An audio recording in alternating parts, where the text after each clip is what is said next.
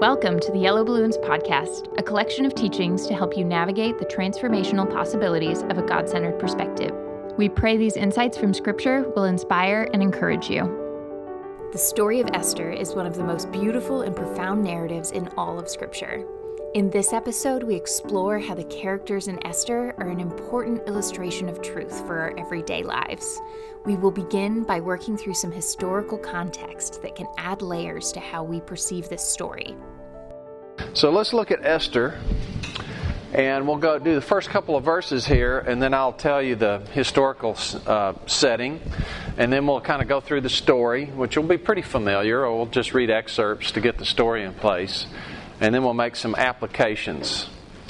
So, chapter 1, verse 1, Now it came to pass in the day of Ahasuerus. This was the Ahasuerus who reigned over 127 provinces from India to Ethiopia. In those days, when King Ahasuerus sat on the throne of his kingdom, which was in Shushan the citadel, that in the third year of his reign he made a feast for all his officials and servants. Okay, so let me give you the background of Esther here, the historical background. So by virtue of the fact that they're explaining about which Ahasuerus this is, what does that tell you? There's more than one, okay? This is actually really helpful to me because a lot of this exile and return stuff is new to me, so I've had to really struggle trying to understand how it all fits together. And last week, you might remember, we went through the book of Ezra, and Ezra has an Ahasuerus in it. And it says Ahasuerus and Xerxes wrote letters to stop the building of the temple, and then Darius went in the archives and found out that Cyrus had said, go build the temple, and so he reissued the order and said, go build the temple. Well, that was real confusing to me because the way the big kings go, it goes Cyrus, who is also probably the same person as Darius the Mede. Cyrus was the guy who conquered Babylon, the handwriting on the wall, tonight you will fall. The Babylonians fell to Cyrus that night. And so that was in 539 BC. And he's the same guy that was Daniel in the lion's den. That's Cyrus. And then the next big king is Darius. And Darius is the one that said, go build that temple. And then after Darius, the next big king you have is Xerxes, who's also called Ahasuerus in this book of Esther. And then you have Artaxerxes. Artaxerxes is the main king character in Nehemiah.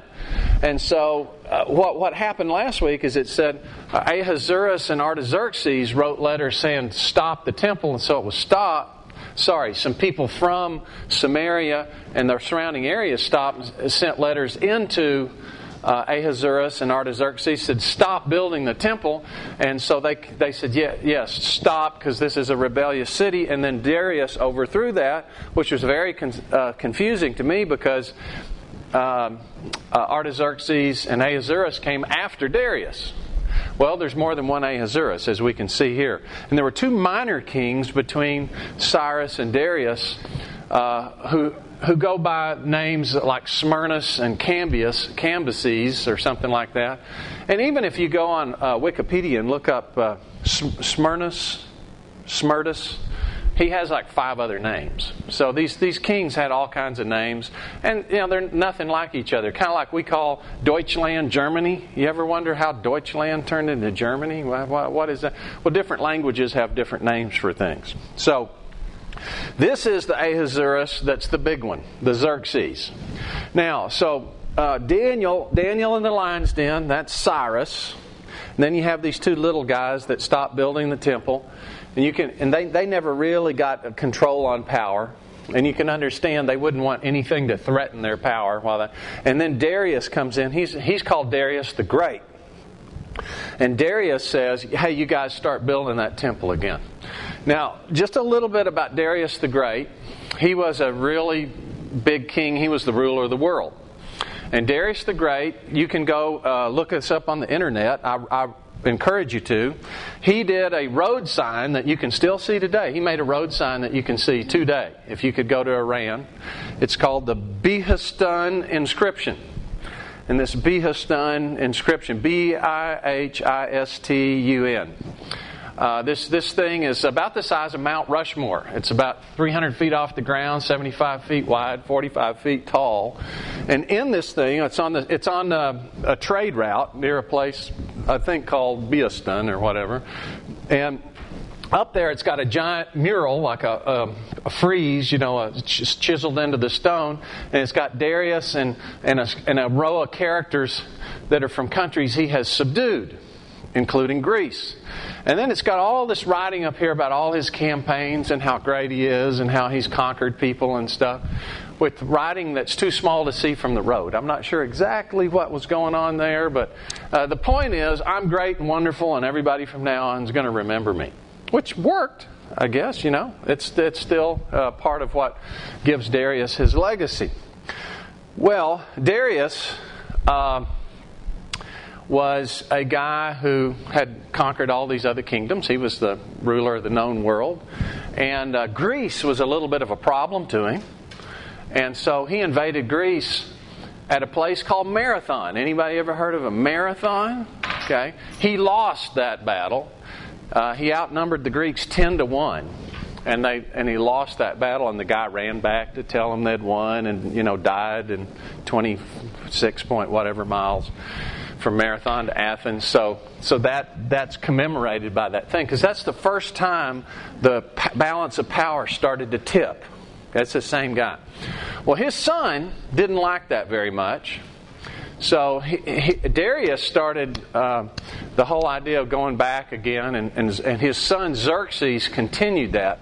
And reports started filtering back to Greece that there were mounds of food supplies that looked like mountains. They were blocking out the sun.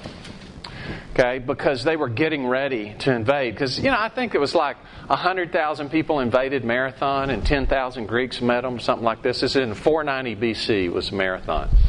And so in 480, they invaded again. This time, they estimated 2 million people that they invaded from Persia to Greece.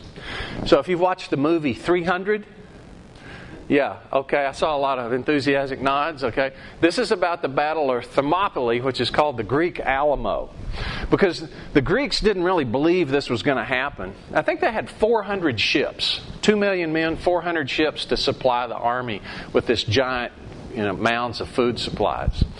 And the Greeks met them at this mountain pass called Thermopylae, pass between the sea and the mountains, and held them off for a few days so the Greeks could kind of hastily assemble their defenses.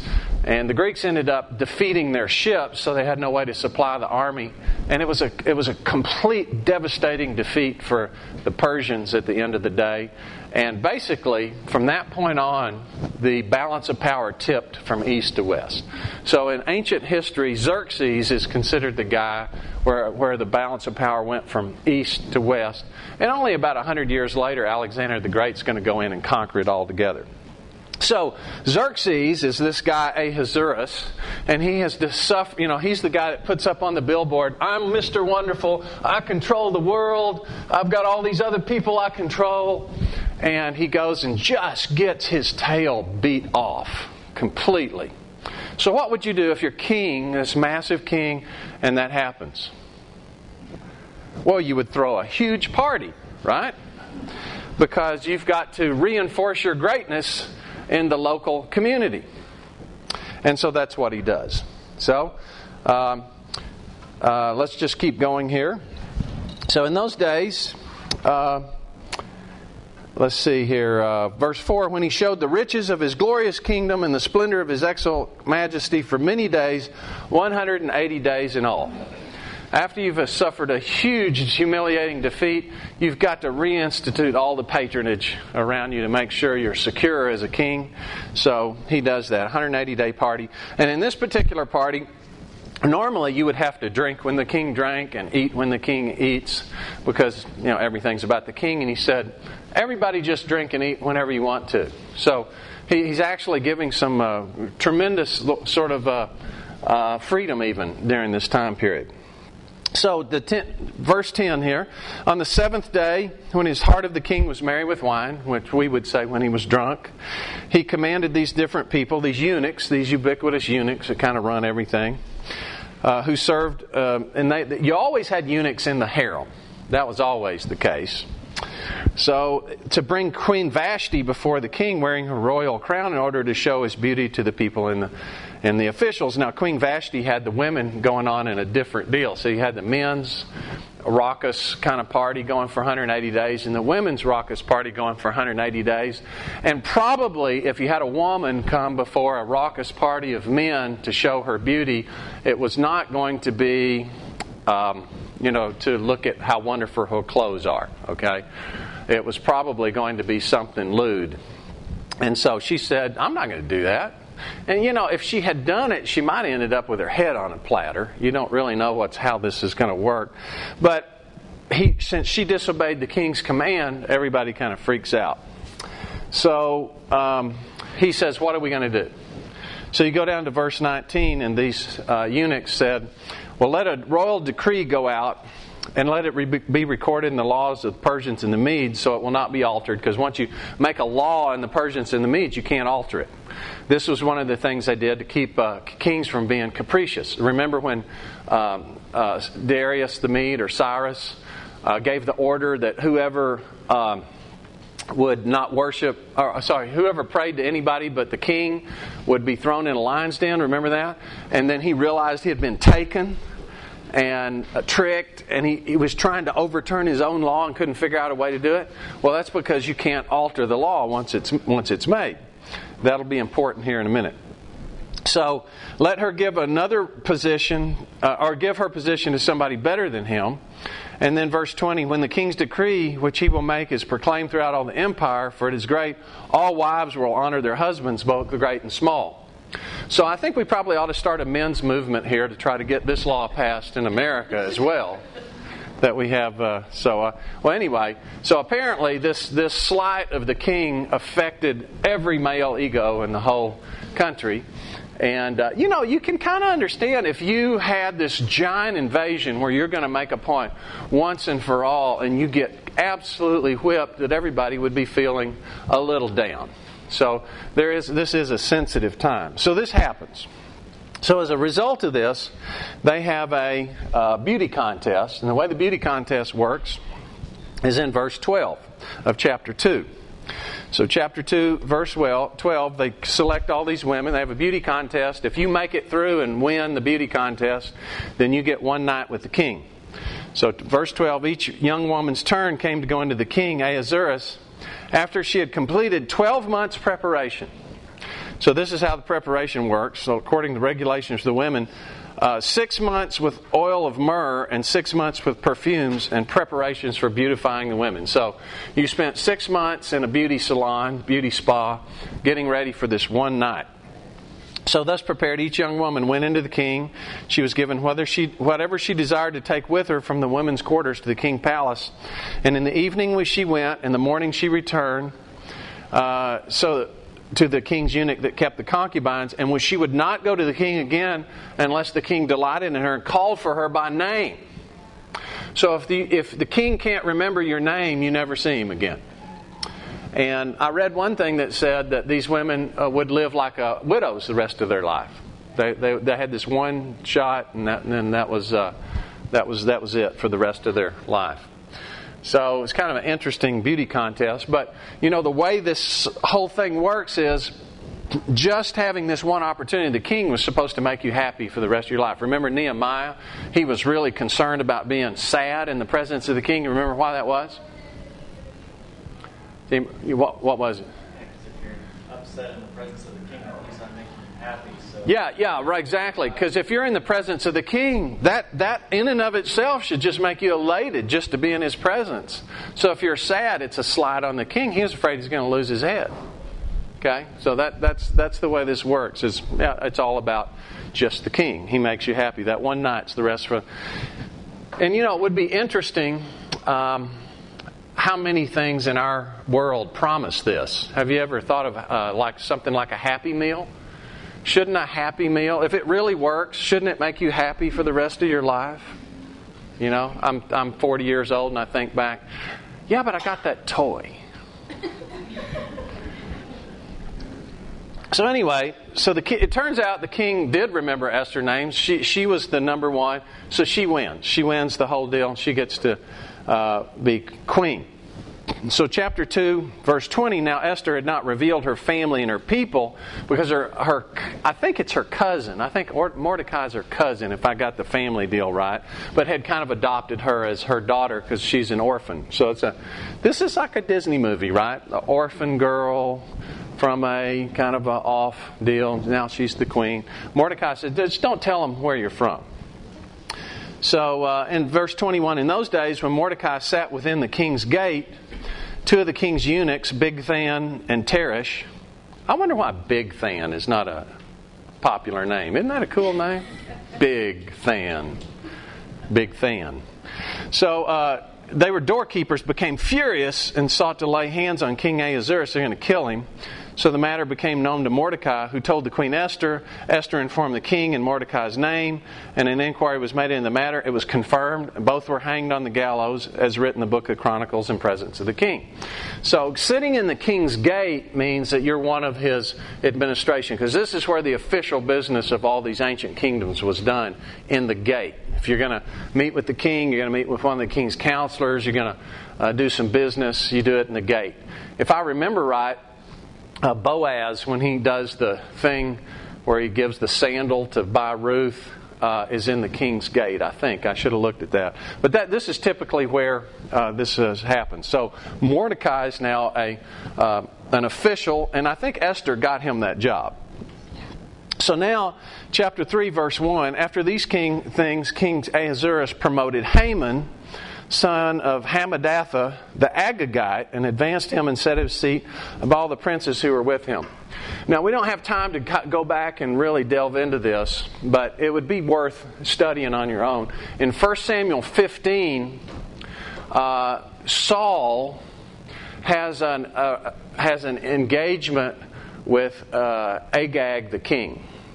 And this is the one where he's supposed to kill everything and he doesn't. And Agag he leaves alive, and Samuel comes in and ends up executing him. Well, that sets up kind of a fight between Samuel and Agag and the Agagites that kind of trickles throughout Scripture. Well, guess which tribe Mordecai is from? Benjamin. So here it is again. So we've got now this same thing coming up. And this is the way the biblical timelines work. We tend to think as Greeks in kind of straight lines. But the biblical narrative really cycles. The same kind of thing keeps happening over and over and over again. We see a prophecy, and it'll actually be fulfilled multiple times. And so do these contests. Okay, so here it is again. And we're going to see Saul and Agag once again. So he advanced him and set his seat above all the princes who were with him. So now he's the number one guy. And so everybody that served within the king's gate in the administration, in the power structure, bowed and paid homage to Haman because the king had ordered that should be the case. So, but Mordecai wouldn't bow and pay homage. Now, it's not real clear to anybody why that is, but it's not sure because it's not like it's not an idol or an image, but his rationale is that he said, I'm Jewish, I can't do that. Whatever his rationale was, it was related to being Jewish. So verse 6, verse 5, Haman saw Mordecai did not bow or pay homage. Haman was filled with wrath. What does that tell us what kind of fellow Haman is? When he's just really consumed because somebody won't bow and scrape to him. Little bit of an ego, right? Okay. So then Haman is also a big thinker because he probably just could have had Mordecai killed at that point in time because he's the head prince and people's lives don't matter that much in this time period. If you really feel bad, have a bad day, and killing somebody makes you feel better, it's okay. It's kind of the way they work. And so we'll see that in a little bit. But he said, no, verse 6, he disdained to lay hands on Mordecai alone. Because if his rationale for not bowing and scraping is, I'm a Jew, therefore what am I going to do? Kill all the Jews. Okay, so he says, I'm going to kill them all. So he comes up with this plot. So in verse 8, King Haman says to King Ahasuerus, there's a certain people He doesn't name who they are, just a certain people. Scattered, dispersed among the people in your province and your kingdom. They're all spread out all over the place. And their laws are different than all the other people's. They don't keep the king's laws. Therefore, it's not fitting for the king to let them remain. If it pleases the king, let a decree be written that they be destroyed. And I will pay 10,000 talents of silver into the hands of those who do the work, to bring it to the king's treasuries. Now, I looked up 10,000 talents of silver, and one of the places I looked up said that's about $2 billion in today's money. So that would be a lot of money for us, not much for the U.S. government. But, in terms of ancient times, maybe it's still a lot of money. And of course, where's Haman going to get all this money? He's going to take it from the Jews, right? It's interesting how similar this is to what Hitler did. It's the same. It's the same kind of thing over and over again. That you have this cycle of let's get rid of all the Jews. So king says that's fine. He hands him the signet ring. Now sometimes this confuses people, but I'm going to give you my interpretation. Look at verse 11. The king said to Haman, "The money and the people are given to you to do with them as it seems good to you." Now later we're going to hear the king say, "Whatever you want, up to half the kingdom." Now if that was us and someone said that to us, what would we say? Okay, I'll take half the kingdom, right? That's what we would say. It's good. I'll take half the kingdom. Well, I think the way this works, this is my interpretation. No, the money's yours. You can have half the kingdom. I think the way this works is you could say, I'll take half the kingdom. And the king would say, okay, it's yours. And the next day he would say, I decided I want your head on a platter. And I'll take that half the kingdom back. You see what I'm saying? The full expectation is, if being in the presence of the king for one night is supposed to keep you happy all the rest of the life, then when he says do with it whatever you're pleased, the full expectation is what? Oh, of course, what I want to do with it is give it to you. You see how this works? So I don't think this is like we would think about it. This is like a Near Eastern politeness where you don't ever actually accept that invitation. So then they wrote letters, verse 13. He sent couriers to all the king's provinces to destroy, kill, annihilate all the Jews. How about those adjectives? Destroy, kill, annihilate. So destroy, that means, make it all rubble. Kill, there aren't any left. Annihilate, not just some, all. That's a nice string of adjectives, right? And they decided to do it on this certain day that they cast by lots. The lots were called pur, P-U-R. That's what the lots were. So this is how they chose things. Okay, we're going to cast lots for which day it's on that day. So this is a certain day in the month of Adar. So they issued this document, and all the Jews are like, "What? What happened? We've been here for let's see, how long would they have been here now? We're in the Xerxes 485, 465. So yeah, they've been here 100 years now. They've got several generations that have been here. Some have gone back. Some have gone back under Darius, right? Esther, Zerubbabel, Ezra, Zerubbabel, those guys. But many have stayed, and they're like, "Well, we're citizens here. What are you talking about? Why are you doing this?" So then Mordecai sends a message to Esther and says, "Go into the king." This is in chapter 4 now. Go in the king, verse 8. Go into the king to make supplication to him and plead to him for her people. And here's what Esther says, verse 10, chapter 4, verse 10. Esther spoke to Hathach and gave him a command for Mordecai. All the king's servants and the people of the king's provinces know that any man or woman who goes into the inner court to the king who has not been called but has but one law, put all to death, except the one to whom the king holds out the golden scepter, that he may live. Yet I myself have not been called to go into the king these 30 days.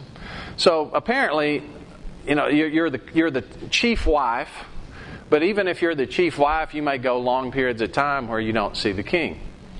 And I don't know if that's because it's the new people coming in or the ones he can remember the name. Maybe he has a list that he keeps and somebody. I don't know how that works. But she hasn't even seen him for 30 days. And she says, yeah, I hadn't been called for 30 days. I don't know why. If I go in, he doesn't extend the scepter, I'm dead. So Mordecai told them to answer Esther, because this is all going through a couriers here, about messenger service.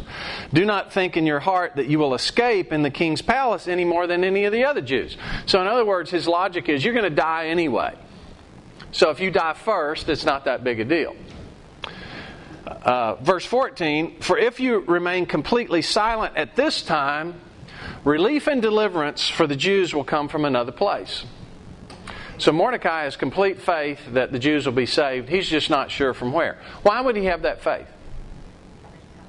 Yeah, Abrahamic covenant. I'll make of you a great nation. And at this point in time, all the provinces would include Israel and Judea, right? The people have gone back, but they're still under the supervision of Persia. So, yeah, if you can't wipe out everything, then the Abrahamic covenant can't take place. But you and your father's house will perish. This is the way Mordecai believes. If you're not faithful, you'll perish. And then he says, yet who knows whether you've come to the kingdom for such a time as this? Maybe this is why you're the queen. Maybe not. Maybe you won't be faithful, but maybe it is. So Esther tells Mordecai, go fast and pray for me. I'll put something together. By the way, Esther's real name is Hadassah. But that's her Jewish name, and her Persian name is Esther, which comes from Ishtar.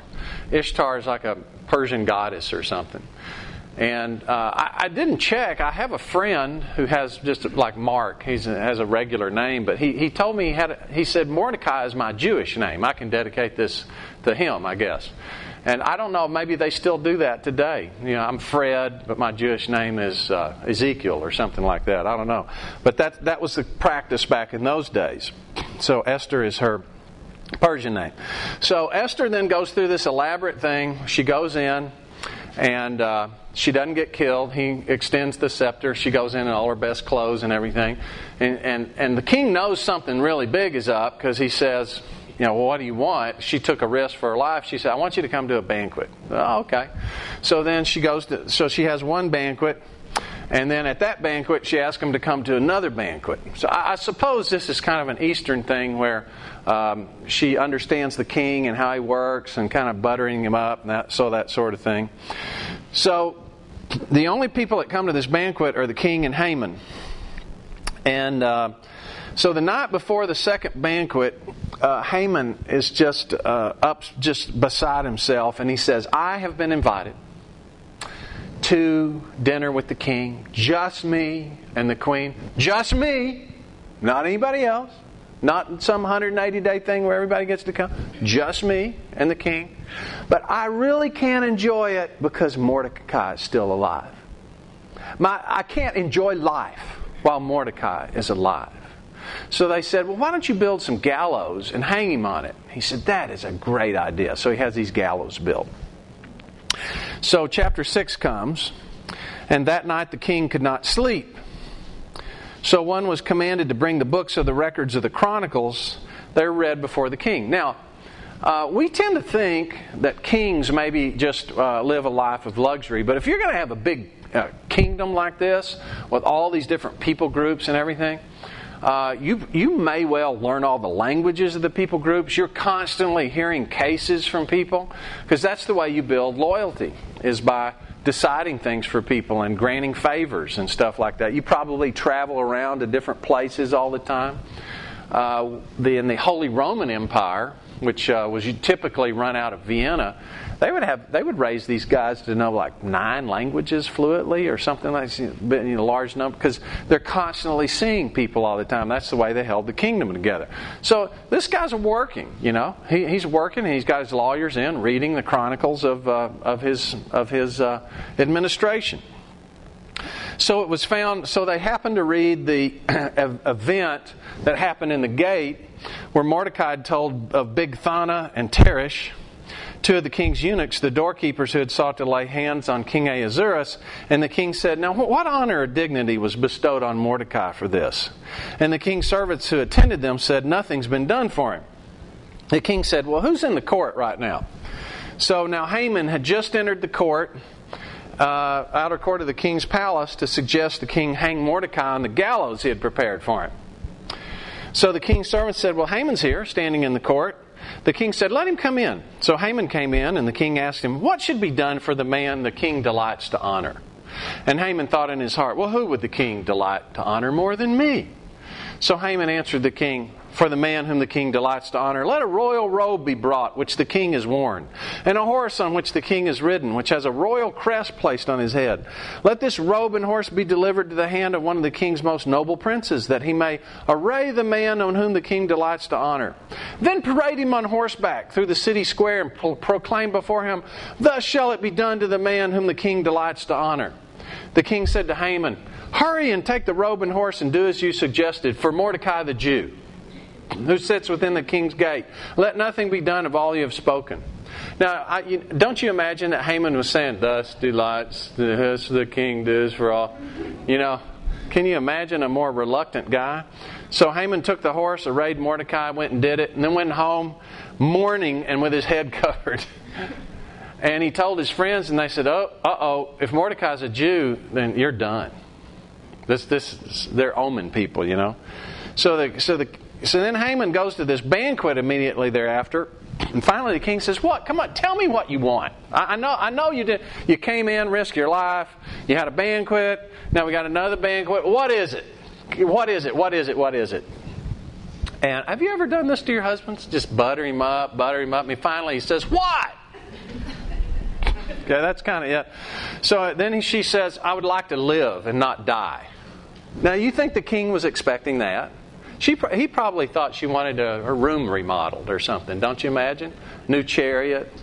I don't like my attendants. I want somebody else. I want one of my relatives to be given some kind of a promotion. I would like to live, me and my people. Because this wicked Haman is trying to kill all of us. Because that proclamation, the 10,000 talent things, that was us. That was me. I'm Jewish. The king is ticked. He goes into the garden to kind of collect himself. Haman is done. So he apparently just kind of goes and grabs Esther's in some way, or is leaning over or something, just trying to get her to intervene for him. And the king walks back in, and he's in a compromising position. He says, "So you're going to rape my wife too?" And so. As the words left the king's mouth, verse 8, they covered Haman's face. So like, "Oh, you're dead." So he goes from like the noble prince, this is who he does, the king delights to honor, to having his face covered in a few hours. And Harbona, one of the eunuchs, says to the king, "Look, the gallows 50 cubits high, Haman made for Mordecai, the guy that saved your life, who spoke good on the king's behalf, is standing at the house of Haman." And the king said, "Oh, hang him on it." So they hang Haman on the gallows that he prepared for Mordecai. Then the king's wrath was subsided. So it's just like taking aspirin from one of these ancient kings. I feel better now. So then, you can't undo the law, right? Just like you couldn't undo the lion's den thing. Can't undo the law. So what they did is they wrote a new law that said the Jews can defend themselves on this day that they selected by Pur. So what ends up happening is the Jews end up with this great victory. Everybody that tries to take their possessions and annihilate them actually get annihilated. So there's this little civil war thing, and the Jews come out on top. So they called the name of this Purim, after the Pur that's the lot selected the day, and they set up this holiday from now on where they honor this day of Pur. Mordecai becomes a big official in the king's palace. So that's the story. This teaching will continue in the following episode. Thanks for listening to the Yellow Balloons podcast. If you want more information on adopting a God-centered perspective, visit our website at yellowballoons.net. And if you have any questions related to what you just heard, we would love to hear from you. Please email us at contact@yellowballoons.net. Thanks for listening.